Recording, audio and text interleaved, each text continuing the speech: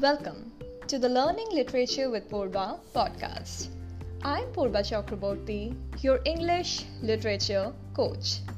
Today, we will be talking about two interesting literary devices, alliteration and anaphora.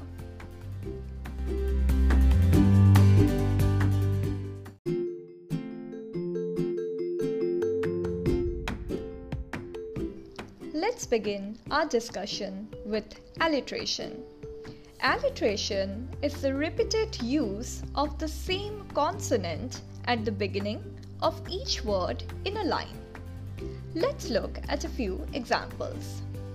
She sells seashells by the seashore. So you can see that the S consonant is getting repeated at the beginning of each word in the sentence. The same first consonant sound gives a musical quality to the lines. You can also say that it sounds like a tongue twister. A classic example is from William Shakespeare's Macbeth, where there is the line, "Fair is foul and foul is fair."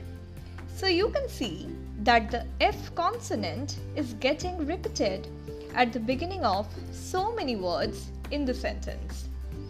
Alliterative verse was widely used during the Anglo-Saxon period. The next literary device that we are going to discuss in today's episode is anaphora. Anaphora is the repetition of a certain word or phrase at the beginning of successive clauses or lines. As it gives rhythm to the lines, it appeals to the readers. Let's look at a few classic examples from English literature.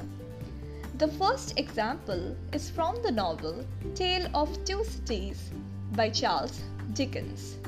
The novel begins with these lines. It was the best of times, it was the worst of times. It was the age of wisdom, it was the age of foolishness.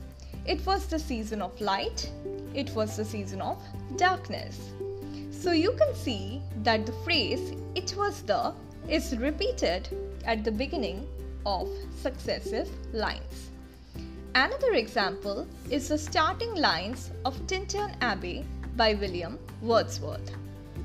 5 years have passed, 5 summers, with the length of 5 long winters.